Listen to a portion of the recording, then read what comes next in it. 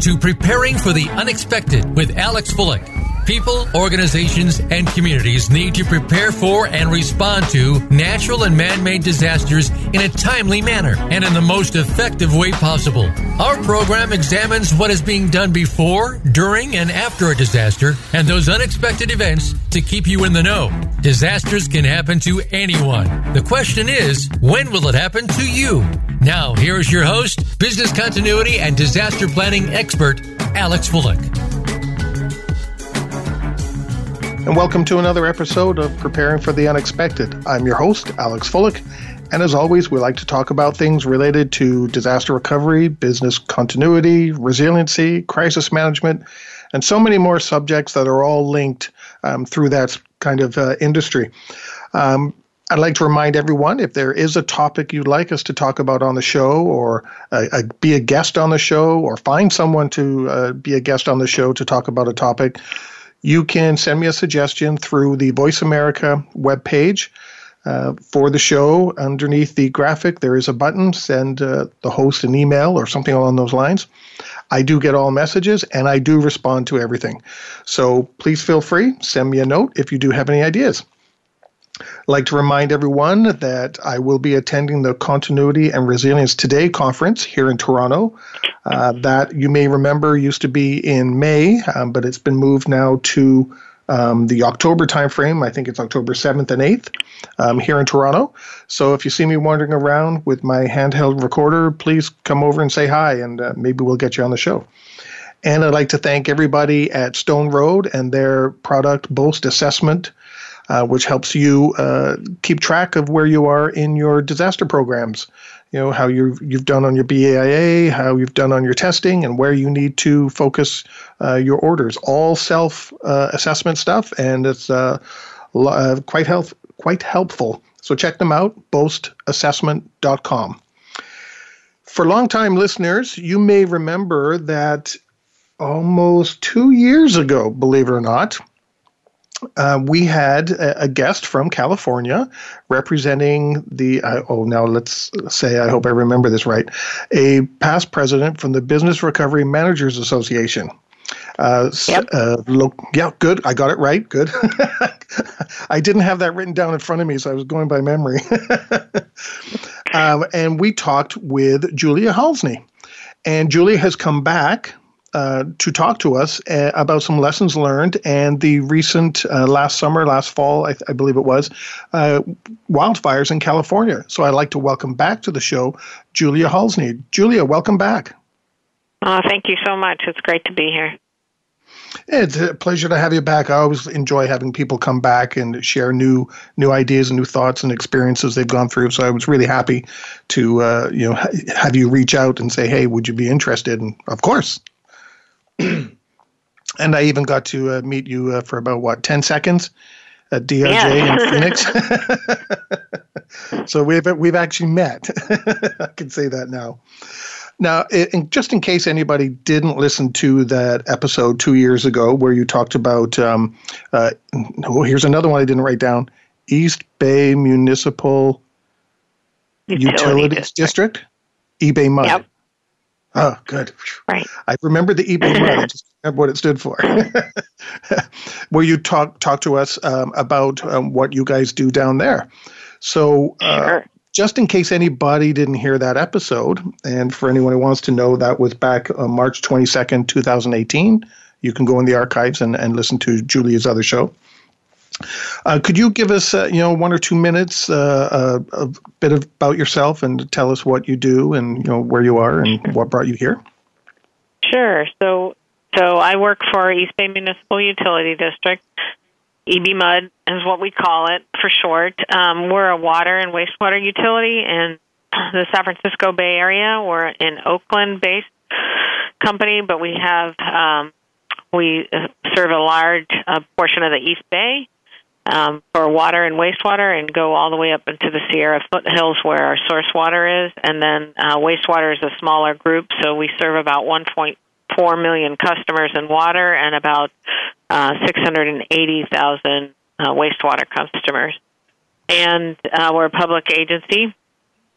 And I started my career actually as a chemist and worked my way through environmental chemistry and that kind of thing, and then moved into laboratory work. And that's where I joined East Bay Mud in 2001 and worked as a laboratory supervisor here. And then they created this business continuity manager position. I was fortunate enough to be selected to be in that position, and I've been in the position for, it's been since 2005. So, and what I'm responsible for is we have about 22 different business continuity plans. Some are at the work unit level, some are at the division or section, and some are at the department level, depending on how autonomous and how complex their business functions are. And we've had business continuity plans in place since 2001 in response for those old folks that remember Y2K. And so I work in conjunction with our emergency preparedness and security manager. And we have about 1,800 employees, over 56 staff facilities, including wastewater treatment plants, water treatment plants, and administrative facilities, as well as service yards. So that's kind of us in a nutshell. And just so everyone knows, I'm one of those old ones who remember Y2K. Now, we're going to talk about the... actually, I just remembered something else. Correct me if I'm wrong. You kind of made some suggestions about business continuity plans, right? And that's how you fell into the role? Because I think you made a joke in the last show saying maybe sometimes I shouldn't have made those suggestions. Well, originally what happened was there was a special leadership program that was initiated within the district where they had district work that was important that needed to get done, but they never had the resources to do it. And so as a part of that leadership program, they assigned 6-month projects to different people that were in that leadership program. And I happened to be assigned business continuity, which I had a background in emergency preparedness, but not in business continuity. And on the water side, it's pretty rare. Most places do have process contingency, but the business function, business continuity, they don't have. Even though, like in 2005, the governor in California signed a law that required all cities and counties to have a continuity of operations plan. For a water agency, they didn't necessarily fall under that. It depended on if they were part of the city or county or not, or an independent entity, which we are. And so anyway, my project was to review our business continuity plan, where they were, and what the industry standard was, and what the gaps and recommendations I had for going forward. And one of the recommendations I said was you need a full-time permanent person who can coordinate it. Previous to that, it had been pretty fractured, and it was left up to the individual work units to complete the BCPs, and oftentimes you got a real mishmash of some really great and some not so good and everything in between. And so when they heard that recommendation, they said, oh, that's nice. We can't afford that. It's not in the budget. And then sure enough, a year or so later, they decided, well, maybe there was something to that. And so that's how that position was born. And then I applied and I was successful. And here you are. Yep. I knew it had something to do, if memory served correctly. You made some recommendations, and boom, there you go. Yep. Well, I was very fortunate. The management team really supported this from the beginning, so it's helped keep this program alive and vibrant. Good. I'm glad you have that support in place. Yeah. So let's talk about the California wildfires. Can you give us a kind of an overview of where this was, when this was, what was going on? So we have fire season like most other regional areas do, but because of the drought, the fire seasons have been even more severe. And the concern, they had a big fire in Santa Rosa in Coffey Park. It was all over the news. They had a big fire in Napa that was all over the news, and it was traced back to, in some instances, failure on Pacific Gas and Electric, PG&E, our electric company in California, faulty wires or a transformer blowing or something to that degree. And so as a response to that, PG&E had established what they call a public safety power shutoff. And this has been in effect in San Diego for a long time. In Southern California, they've had some very severe fires, and they've already initiated that, but it hadn't been initiated in Northern California before. And so it was very controversial. There was a lot of issues around that. But the idea was that in high temperature, strong winds, and dry conditions, they would consider that a high fire danger period, and then PG&E would proactively shut off power to parts of the Bay Area during that time frame. So they had been talking about it for, I want to say, 6 months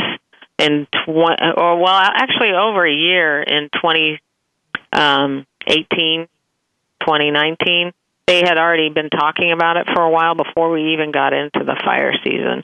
But what happened was in October, they decided to pull the plug. Now, we had been preparing all through that, and I can talk through what we did and how we managed that. But basically what would happen is... What did you mean? Sorry, before you go too far, what did you mean by, they decided to pull the plug? What do you mean by literally, that's the way I think about it imagery-wise, but that's not really what they do. But they shut off power to key areas. And and that could impact our facilities. So they shut down grids. And these are high power lines that may be impacted by a fire or could potentially spark a fire. And then the response is to then go back in after the high winds have died down or the conditions had changed, and then restart the power again in those areas. But, they're expecting people to have generators or some other alternative power source or something to keep themselves safe and in power. But this included businesses as well as residents, anybody who was on that grid. So everyone in the grid where you are, right? Is that right? Well, so our facilities span miles. So what happens is they look at first a red flag warning is declared by the National Weather Service. That's when the high winds and the conditions are such that they're going to have winds in key areas. And then they look at the humidity level. So if it's below 20%, then that is also a trigger. And then the last one is they look at sustained winds, generally above 25 miles an hour, but wind gusts in excess of 45, depending on the location and the site-specific conditions such as temperature, terrain, and local climate. And then they look at the condition of the fuel, so what's on the ground and what's the vegetation and moisture content. And based on that and observations, PG&E, their Wildlife Safety Operations Center, and field crews, they might decide this has hit a pivotal point. We need to shut down power. But they do it in a concerted way so that we kind of get a heads up. It's not like, surprise, you just lost power. What they will do is actually identify the areas where they think this would happen, and they try and give us as much notice as possible. So we have provided them with a list of our critical facilities. We do have, for most of our facilities, we actually have backup generators. But we would prefer not to run them on generators. We would prefer to deal with it, have them stay in power. So, and also then it drives the whole issue of fuel and everything else that subsequent to that. So basically the timing of it goes, so the PG&E customers get notified through calls, texts, and emails, and then the city, county, and agencies such as East Bay MUD get specific notifications. So we have a one-to-one point of contact with PG&E, and they would call our agency and let us know that this is coming. And they try and give us 48 hours notice. And then 24 hours they update that. And then just before the electricity is turned off, then they let us know. And then they give us notices during the outage, and then once the power has been restored. But the PSPS event could last anywhere from 2 to 5 days, depending on what's going on. So I'm sorry. Go ahead. No, sorry. I just had a question. They're turning the power off because when the power is running at full tilt, it could cause a fire when the conditions are in extreme heat. I just want to make sure I understand that correctly. Yeah, okay. So a power line could come down because of high winds. That could spark, or a transformer might fail, and that could spark a fire. So they basically, try and limit it as much as possible, isolate the grid as much, so they're not doing wide swaths of people that are out of power. But in some instances, they don't have control over, how many people are going to be impacted, but they try to do their best to minimize it. That's what I was trying to wrap my head around that, going, why would they turn the power out just because there's wind? But now I understand it. It's all that combination. So they wouldn't do it just for wind. They do it for also the fuel and vegetation. It's sustained wind, the moisture content. If it's really, we've had droughts on and off through the years here in California, and so that really just adds more to it. And then the trees overgrow, and they potentially, when high winds, they could knock down the power lines, that kind of stuff. If the vegetation is dead, then it's a stronger, possibility of that happening. And California gets a lot of, what's the name of them? And I'm not sure where in California, but... the Santa Ana winds? That's it, Santa Ana winds, and you get a lot of the effects of El Nino too, right? With all the winds that come off the Pacific. Yeah. So the Santa Ana winds are mostly in Los Angeles, but yes, we do get high winds in Northern California as well. So when they send out the notice, typically what they will do, they know where our key facilities are, and so they let us know, hey, here's the list of facilities we think will be impacted. So we can identify, with our electricians when we're going to have to send them out to connect. Some have a default that will connect to the generators, others don't, so we have to send people out there. And then we want to make sure that while it's running that everything's going okay, so we have to send our folks out there to deal with that. And then, of course, when the power comes back, then we also have to go back out there and make sure everything's okay. Yeah, get all hopefully back to quote unquote normal. Right.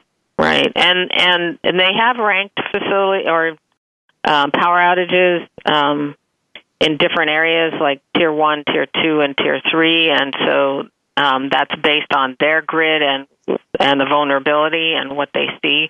So they do it in phases. They may not do all tiers at the same time. They may only do 1 or 2 tiers, depends on what's going on and how they see the future. They have a pretty extensive emergency operations center, which includes meteorologists and all kinds of experts to try and predict the weather and the potential damage. But some of it's art and some of it's science. It's really a mix. Yeah, Mother Nature will do whatever she wants. Yeah, exactly. Well, on that note, we've come to the end of our first segment. We're talking with Julia Halsney from eBay Mud, and we're talking about the California wildfires, and we will be right back.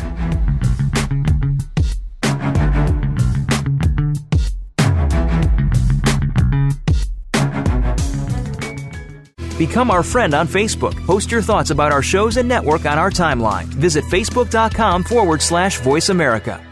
Have you become a member yet? Sign up now to become a member of Voice America. It's always free and easy. Plus, you get to take advantage of some great member benefits. Get unlimited access to millions of hours of on-demand content across all of our channels. Keep track of your favorite episodes, shows, and hosts in your own customizable library. Find out what shows you might be interested in based on your favorites. Plus, you get insider access with our newsletter. Membership gives you more. Sign up at voiceamerica.com and click Register at the top right.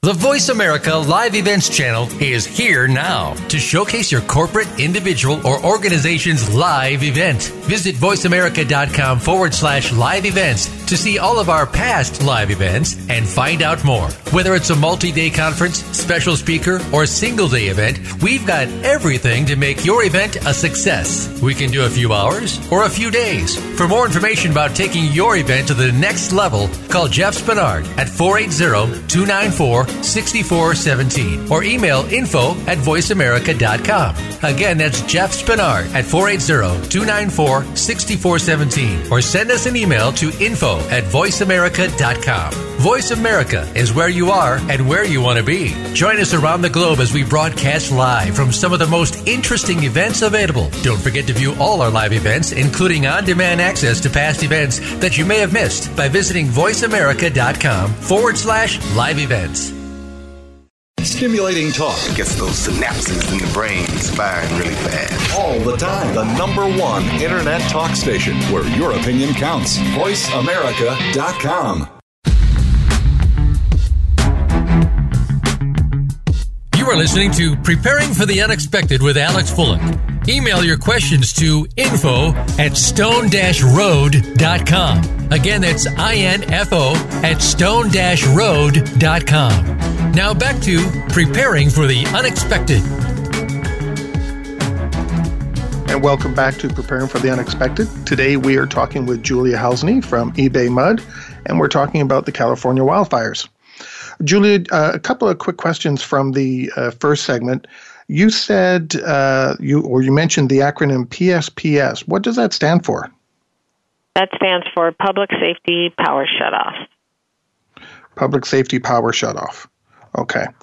And you mentioned that you will receive, or you guys receive a list of, potential impacted facilities. What do you do when you get that list? Do you divert power? Do you shut centers down cold? How do you respond to that? And how do you prepare knowing that that's coming? So typically, when we get that list, we don't shut down power, but what we do is confirm that we have backup generators for our critical facilities. And we do have, for example, for our really highly critical facilities, we already have pre-staged, built-in emergency generators. It's a no-brainer. But there were some pumping plants and other facilities where, based on the way it was actually designed, there's no ability for a generator to be pre-staged there. Either the fence line doesn't allow for it, it was never plumbed for that, or any of that stuff. So in preparation for this, knowing that it was coming, one of the things we did was do an assessment of all those facilities that were pre-identified as what PG&E had called Tier 3, which would be an extreme threat areas, fire threat areas, and Tier 2, which are considered elevated fire threat areas. And so what we did was we went through and identified those that we needed to add generator capacity there. And so we installed some, and then we rented some. We rented 29 generators and pre-staged those. So, and then worked to make sure they had fuel, tested them, and made sure they were in place before the power went out. And then we were working very closely with PG&E. They had phone calls 3 times a day to give us updates and status on what was going on. Because sometimes the schedule shifted a little bit. What they thought they were going to turn off, they didn't. That kind of thing. And just because they give us a list doesn't mean the list is actually accurate. Because in this last event, they had a couple facilities that were on the list, they didn't lose power, and a couple facilities that weren't on the list did lose power. So, it's like I said, it's an art, not necessarily a science. They can give you as much information as they can, but some things change. So those shutdowns that you experienced, how long were they for, or did they vary depending on conditions, like you said? Well, it was interesting. What happened, actually, we considered it one long event, but there were a series of 3 events that actually happened in October. So the first one lasted 48 hours, and then we had 24 hours, and they shut down some more. And then we had less than a 12-hour period, and they shut down a couple more. So if you look at the scheme of things, they considered it 3 separate events. But in our EOC never stood down because it just was one long event with different facilities going on and off at that time. Because of our geographic area, our spread was so wide that we got hit in a couple different areas. at different times. Were the shutdowns automatically, how do I say this? Automatically predetermined as in duration? Like the first shutdown will be automatically 24 hours unless otherwise. It was based on, they would give us an estimate, some kind of, we think it'll last this long, but it was really dependent on the weather. And if the winds calmed down, then they would go back. And then one of the things that they had an issue about, before they returned power, they needed to go out and inspect the line. And they had some lessons learned, too, about their process of inspecting the lines and making sure when they established power. So they were using drones, they were using people and trucks, they were, doing all the things that they could do to get to the remote areas to make sure that the lines were okay when they went back to full power, that they weren't going to actually, there wasn't a failure of any kind. But in the end run, what happened was it impacted 2 of our water treatment plants, 57 pumping plants, 45 reservoirs, and we had 21 cathodic protection stations and 10 regulators. So it was a huge number of facilities that hit us. And one of the water treatment plants is one of our workhorses. We never, ever, ever shut that plant down. So it was a huge impact for us. So what we did was we used our existing inventory of portable pumps with generators and then added an additional 29 rentals for portable generators to mitigate those power outages. And that was kind of, and then prior to the event, one of the things we did was we operated our reservoirs at the top of the range, so we filled them as full as we could and then we asked our customers to minimize their water usage. And then we deployed the staff and emergency equipment, the generators and the portable pumps, so that the staff could then handle connecting and operating the generators, testing and determining their run operation and timing. So we knew when fuel would be needed. So that's kind of the pre-work that we did. Now, did you have to do that for all those facilities? Because that's a lot. It is a lot. Yes. Yes. So we had, and it took a while. And so we did a lot of planning ahead of time. So we had a year's notice. So we were working this out all through that year until October hit. So we had even done a tabletop and a functional exercise before this even hit, so that we kind of knew where the gaps were and the vulnerabilities, so we could shore those up before the October timeframe hit. See, it's going to sound terrible, but that sounds almost a bonus that you were able to prepare for a disaster.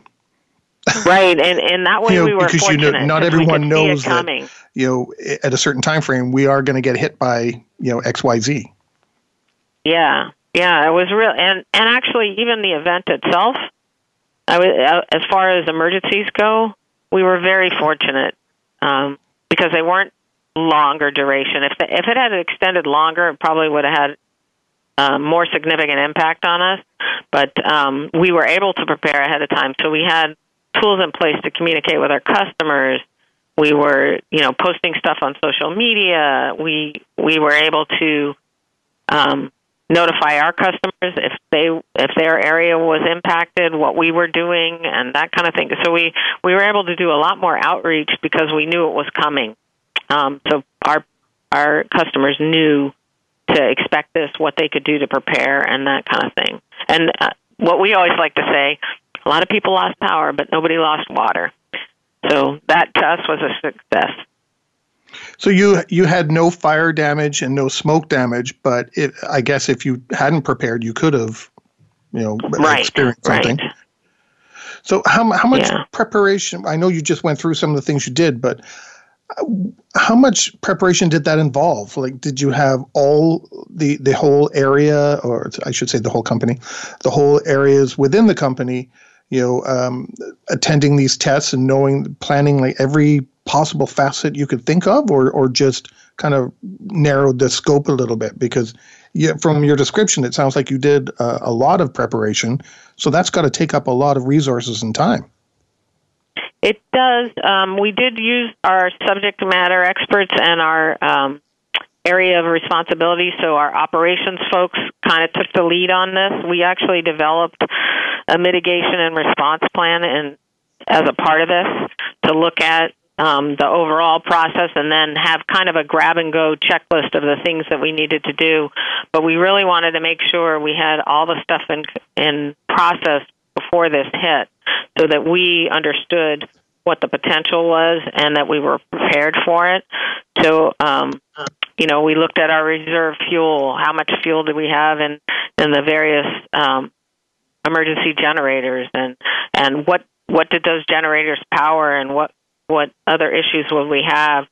And our reservoirs, we do, for red flag warning, that's where the fire danger is high or extreme.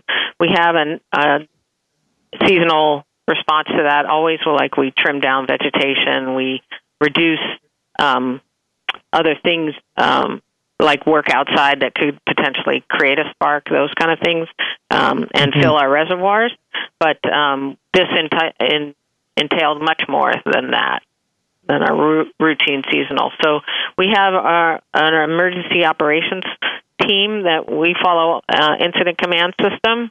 And so that was implemented. Our emergency operations director was activated, and then he activated different components. And I wouldn't say it was a full activation of our EOT, but it was a partial activation with a heavy focus on operations and planning to make sure we had the resources that we needed, and we had set key objectives every operational period on what we were going to do and how we were going to do it, and then getting information from the field, situation status, and understanding what the guys out in the field were dealing with as far as the power loss and the emergency generators. One of our biggest fears is you get a generator out there and then it fails, and that's when you lose power. So making sure we had stuff in place and mitigation and backups to the backups, that was really a big part of it. Backups to the backups. I don't think a lot of people think like that.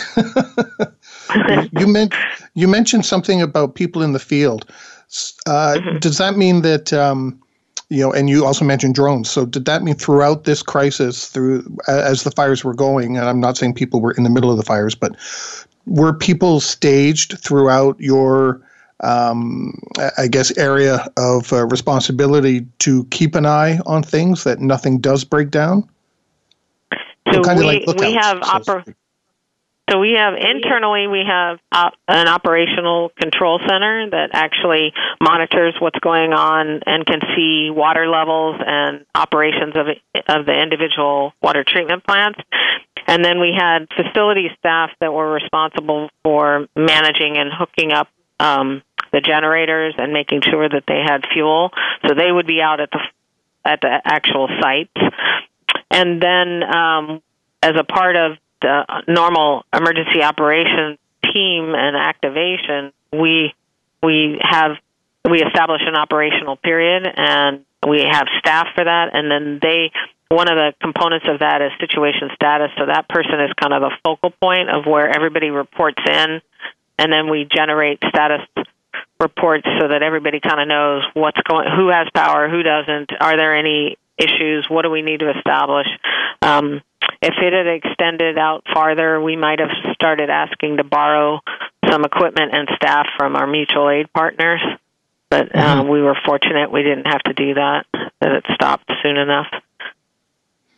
Well, the good thing is, considering all the, up here, all the pictures we were seeing of the California wildfires, you guys made it through, it sounds like, pretty much unscathed. Yeah, I would say, I think the biggest issue for us, actually, for the fires was our staff that was impacted. So some of the people lived in some of the areas where the fires hit, and so they lost their home and lost everything. And so that was horrible. I was going to go there next, wondering, how did staff deal with the situation? But operationally, you made it through thanks to all the preparation work, but internally, from an employee perspective, there were some impacts, which must have been tough on the company as well. It was. We had one of our facilities, which is up near our water source. It's a very rural area. They were impacted by a fire.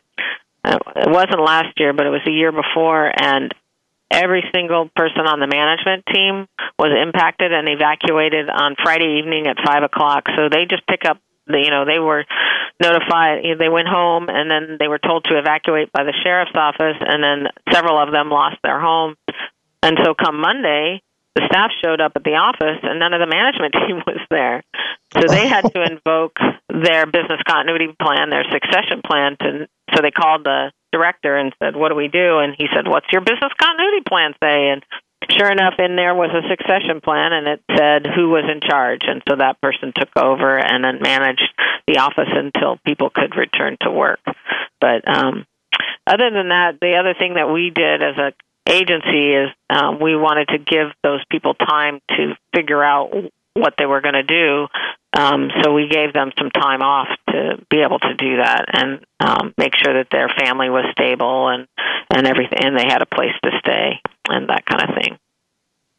Well, it's good that you had some of those things in place too, because a lot of that, we're talking right now hopefully it's just doesn't escalate more, but I could be wrong. The coronavirus situation right now, and what you just went through, you kind of need those exact same plans, succession plans, right. Helping, HR plans, I'll just call them, lump it all together, to help people out. And so it's rather interesting that you had some of that in place and could leverage that for fires. Right. So one of the things that was an outcome from this event was in our BCPs, we talk about an alternative work location, and a lot of people say, "Oh, I'll just telecommute." Mm-hmm. Well, what does that mean? And can you really do it? And would you have full scope of duties? Could you actually execute at that level? Or is it, I can just check my email? Because you can't, although it seems like we get a million emails and you could spend 8 hours answering emails, that's really not the case. And so you have to be able to do your full scope of duties, or at least those critical functions. And so if you don't have access or that capability from home, whether it's access to files or systems that you use, how can you really telecommute for longer than a day? Probably not very well. So that's one of the edicts that came from our senior management team based on this whole PSPS event was they wanted all the BCPs to test their alternative work locations. Because what if your primary business location lost power? What would you do? Because all of ours are rated for life safety, and of course, if it's a water treatment plant, you can't move, right? You're not going to pick up and move the water treatment plant. But for the office workers and those folks, they needed to just figure out what would you do, how would you manage that, and so they wanted all the work units to really peel that back and not just say glibly, "Oh yeah, I'll telecommute." They wanted them to actually practice that. So that was the charge for this fiscal year, was to do that for our exercises. Yeah, I'm seeing that now with the coronavirus. People just work from home, but I worked through SARS, and it's not as easy just work from home, but for the exact reasons you just said, access to some systems or files, or anything along those lines. You can really only do so much. So it's interesting that one of your lessons learned is let's see how far we can go and what can and cannot be done. And then I guess from there, you'll identify what additional steps need to be put in place. Right. And I think, with the coronavirus, that's definitely something we're looking at, because that may end up being one of the solutions is social distancing and telecommuting, and how viable is that? Especially, when you think about as an agency, so we have 1,800 employees. Not all 1,800 employees is it viable for them to telecommute, but can your pipe even handle 500? Right? Yeah. How many could the pipe handle and your systems handle from remote? And so that's one of the charges our IT group is to really flesh that out and say, what are the options? How flexible can we be about that to make it so it's more viable? Well, I know what IT will say, having worked with them for years and years. Just give us money, and then we'll go make it happen. Well, now they're so paranoid about security, so that brings a whole other issue of how much security do you have on it, and are you making sure that you're not setting yourself up for a hacking or something? Yep. So Well, on that, we've come to the end of our second segment. We're talking with Julia Halsney from eBay Mud. We're talking about the California wildfires, and we're going to be talking about some lessons learned when we come back.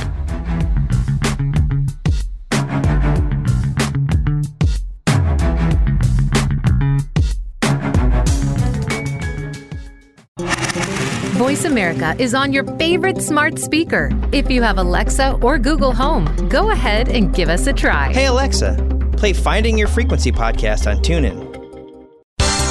The latest business information is made simple with the Voice America Business Network. The professionals in the business world bring you live talk radio shows featuring an array of business topics, strategies for building wealth, sales and marketing, stock trading, investing, and business technology. Voice America Business hosts are professionals in their fields and bring to the airwaves weekly business discussions that offer up-to-date information, advice, and education. The Voice America Business Network. The bottom line in business talk. Tune in to the Voice America Variety channel on the Voice America Talk Radio Network. Voice America Variety broadcasts a diverse array of topics, reaching a global community. Our experts come from all walks of life, and the topics they discuss are everything from current events, arts and entertainment, leadership, parenting, relationships, self-improvement, career advice, and a variety of other topics. Check us out today. You're sure to find something of interest. Voice America Variety. Talk on today's hot topics. The Internet's #1 talk station. #1 talk station. VoiceAmerica.com.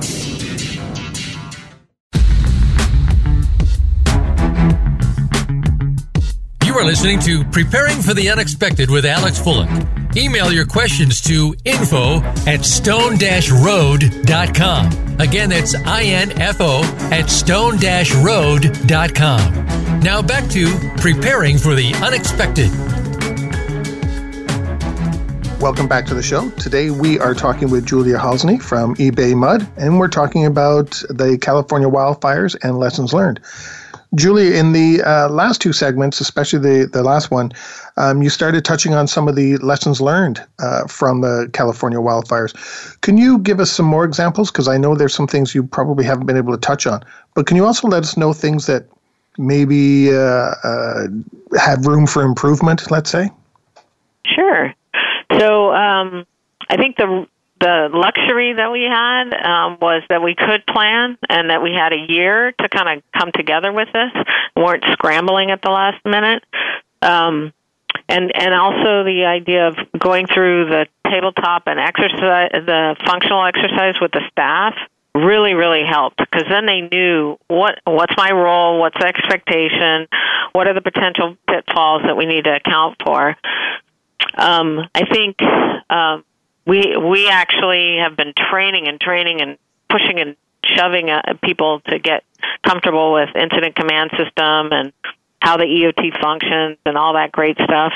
And they were finally able to put it into practice, and that was a big wake-up call for, so that's why we do it that way. And, now I understand why you need this form. And so all that stuff kind of really resonated with people, and it really made it understandable and logical for them. So that was kind of nice.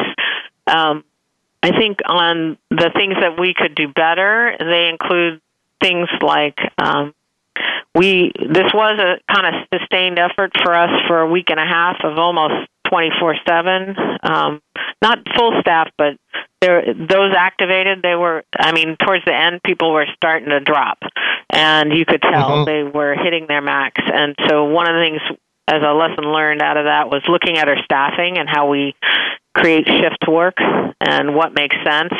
And you get these people in the emergency operations center, they want to do the work. You have to shove them out the door sometimes, and we have to be able to do that so that they can execute.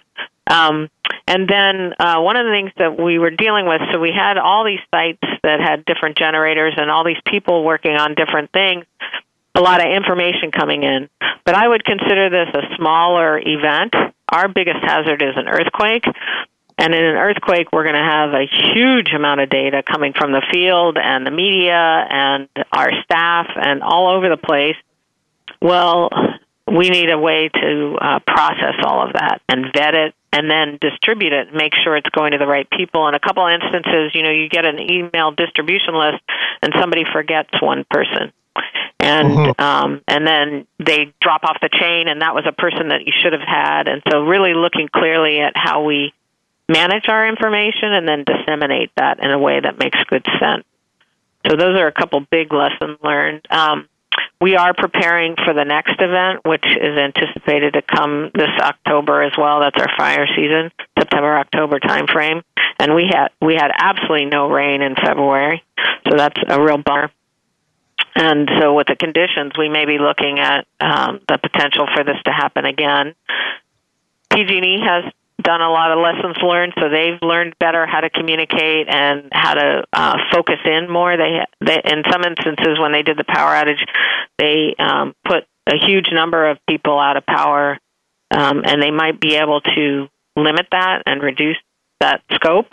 And so they're looking at that, but also how they notify and communicate with people. We had a really good relationship with them. It started rocky, but when the event happened, it was stellar. I mean, they really stepped up and gave us all the information we needed and communicated often and with a really good information. We don't know how that's going to work in this next event, because they're making some changes, and how we fit it structurally into their notification, it's not clear to us.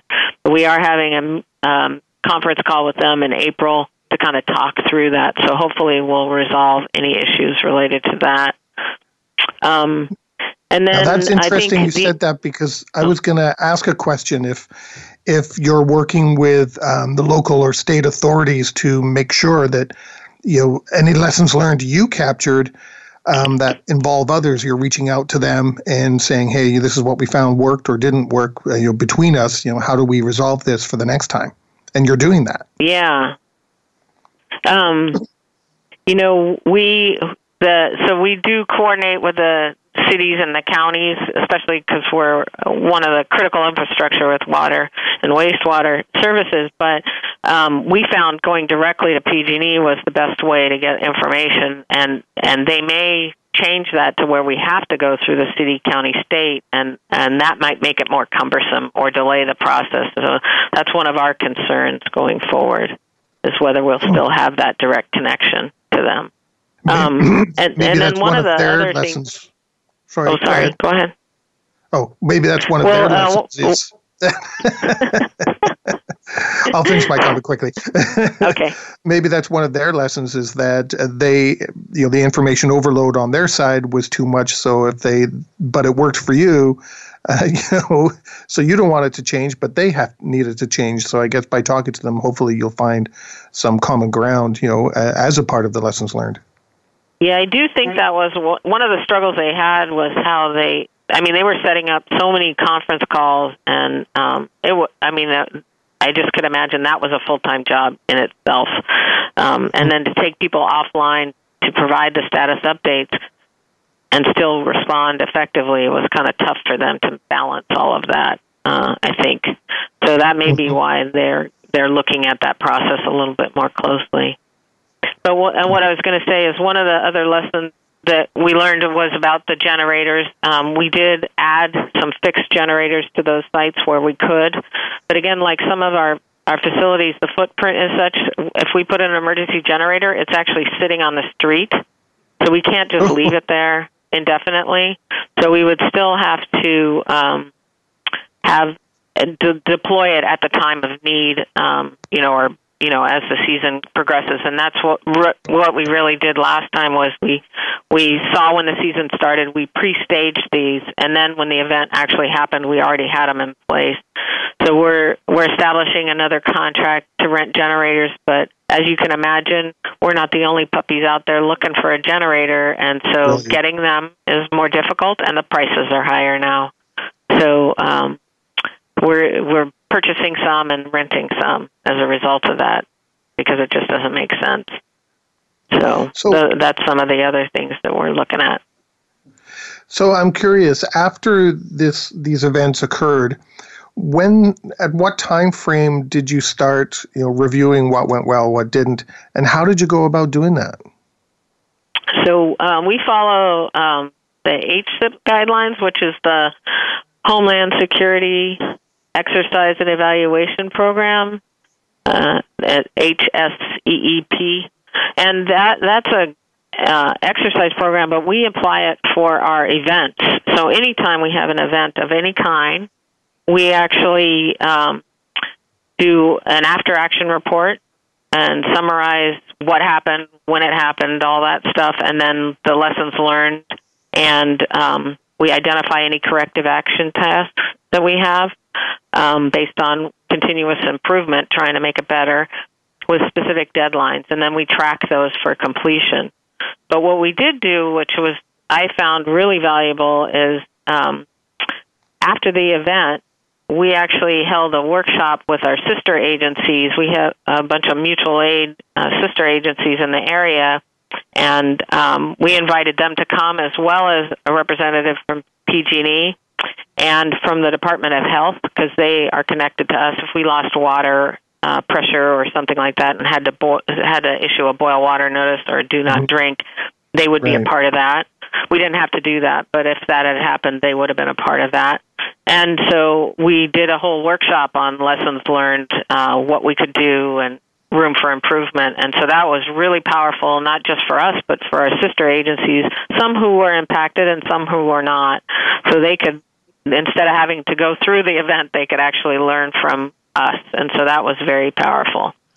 So we're using that as a template going forward, identifying some of these areas that we saw we needed to improve, and maybe some ideas for future exercises. We're actually going to conduct a workshop before the season starts in the next few weeks for the next crew that might be impacted by this, so that way they can be prepared for October this year.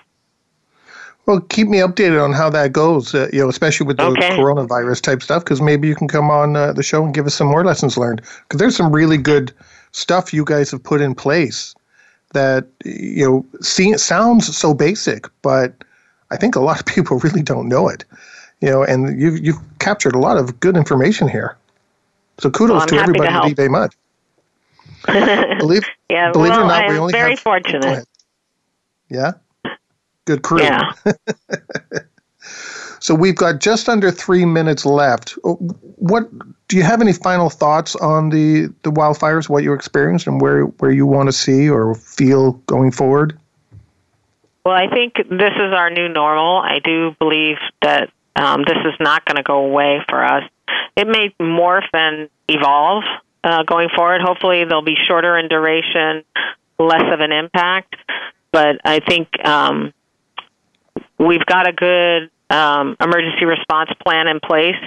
We've got a mitigation plan in place to help us overcome when it does happen, and make sure we're communicating well with each other and the stakeholders. We actually, our template that we used for this response plan, we're going to leverage that and use it for other hazards that we see, and that includes the coronavirus coming up. We have a communicable disease response plan. We're updating it right now. It's actually under review for publication, hopefully by Monday morning. But we looked at a lot of the things that we learned in this PSPS event and applied it to that, because there are some definite similarities in what we would do and how we would respond, and some of the mitigation measures as well. Well, that's great. I'm really happy to hear all the good things that happened there, and that, unfortunately, maybe some people were impacted, and I feel bad for them. But overall, it's good to hear all the preparation that you guys had in place and continue to put in place. And I really want to stress that I like hearing this mitigation plan versus, always a response plan. And that always seems to be a difference between, a lot of people. They always have these, how do we continue when something happens? But you don't hear a lot about, well, why don't we mitigate things up front, because that'll make our response easier. So, kudos to yourself and your team. Thank you. Well, we've come to the end of our show. So, Julia, thank you very much for sharing your lessons learned and your experiences through the California wildfires. That was October 2019, right? Right. That time frame. So thanks for sharing, all that stuff. I hope listeners take away quite a few nuggets here, because there were some really good things. I'm always scribbling notes, and I got 4 pages here. So wow. So a lot of great things, so thank you for reaching out and joining us.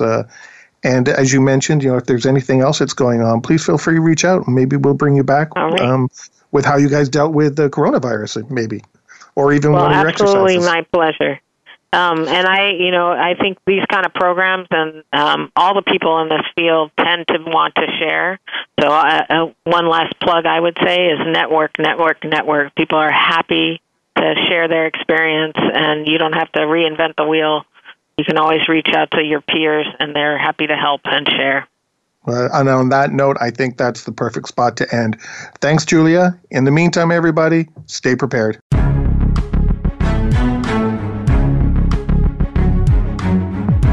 Thank you for joining us for Preparing for the Unexpected. Please tune in for another edition featuring your host, Alex Fullick, next Thursday at 6 a.m. Pacific Time and 9 a.m. Eastern Time on the Voice America Variety Channel. We'll see you here next week.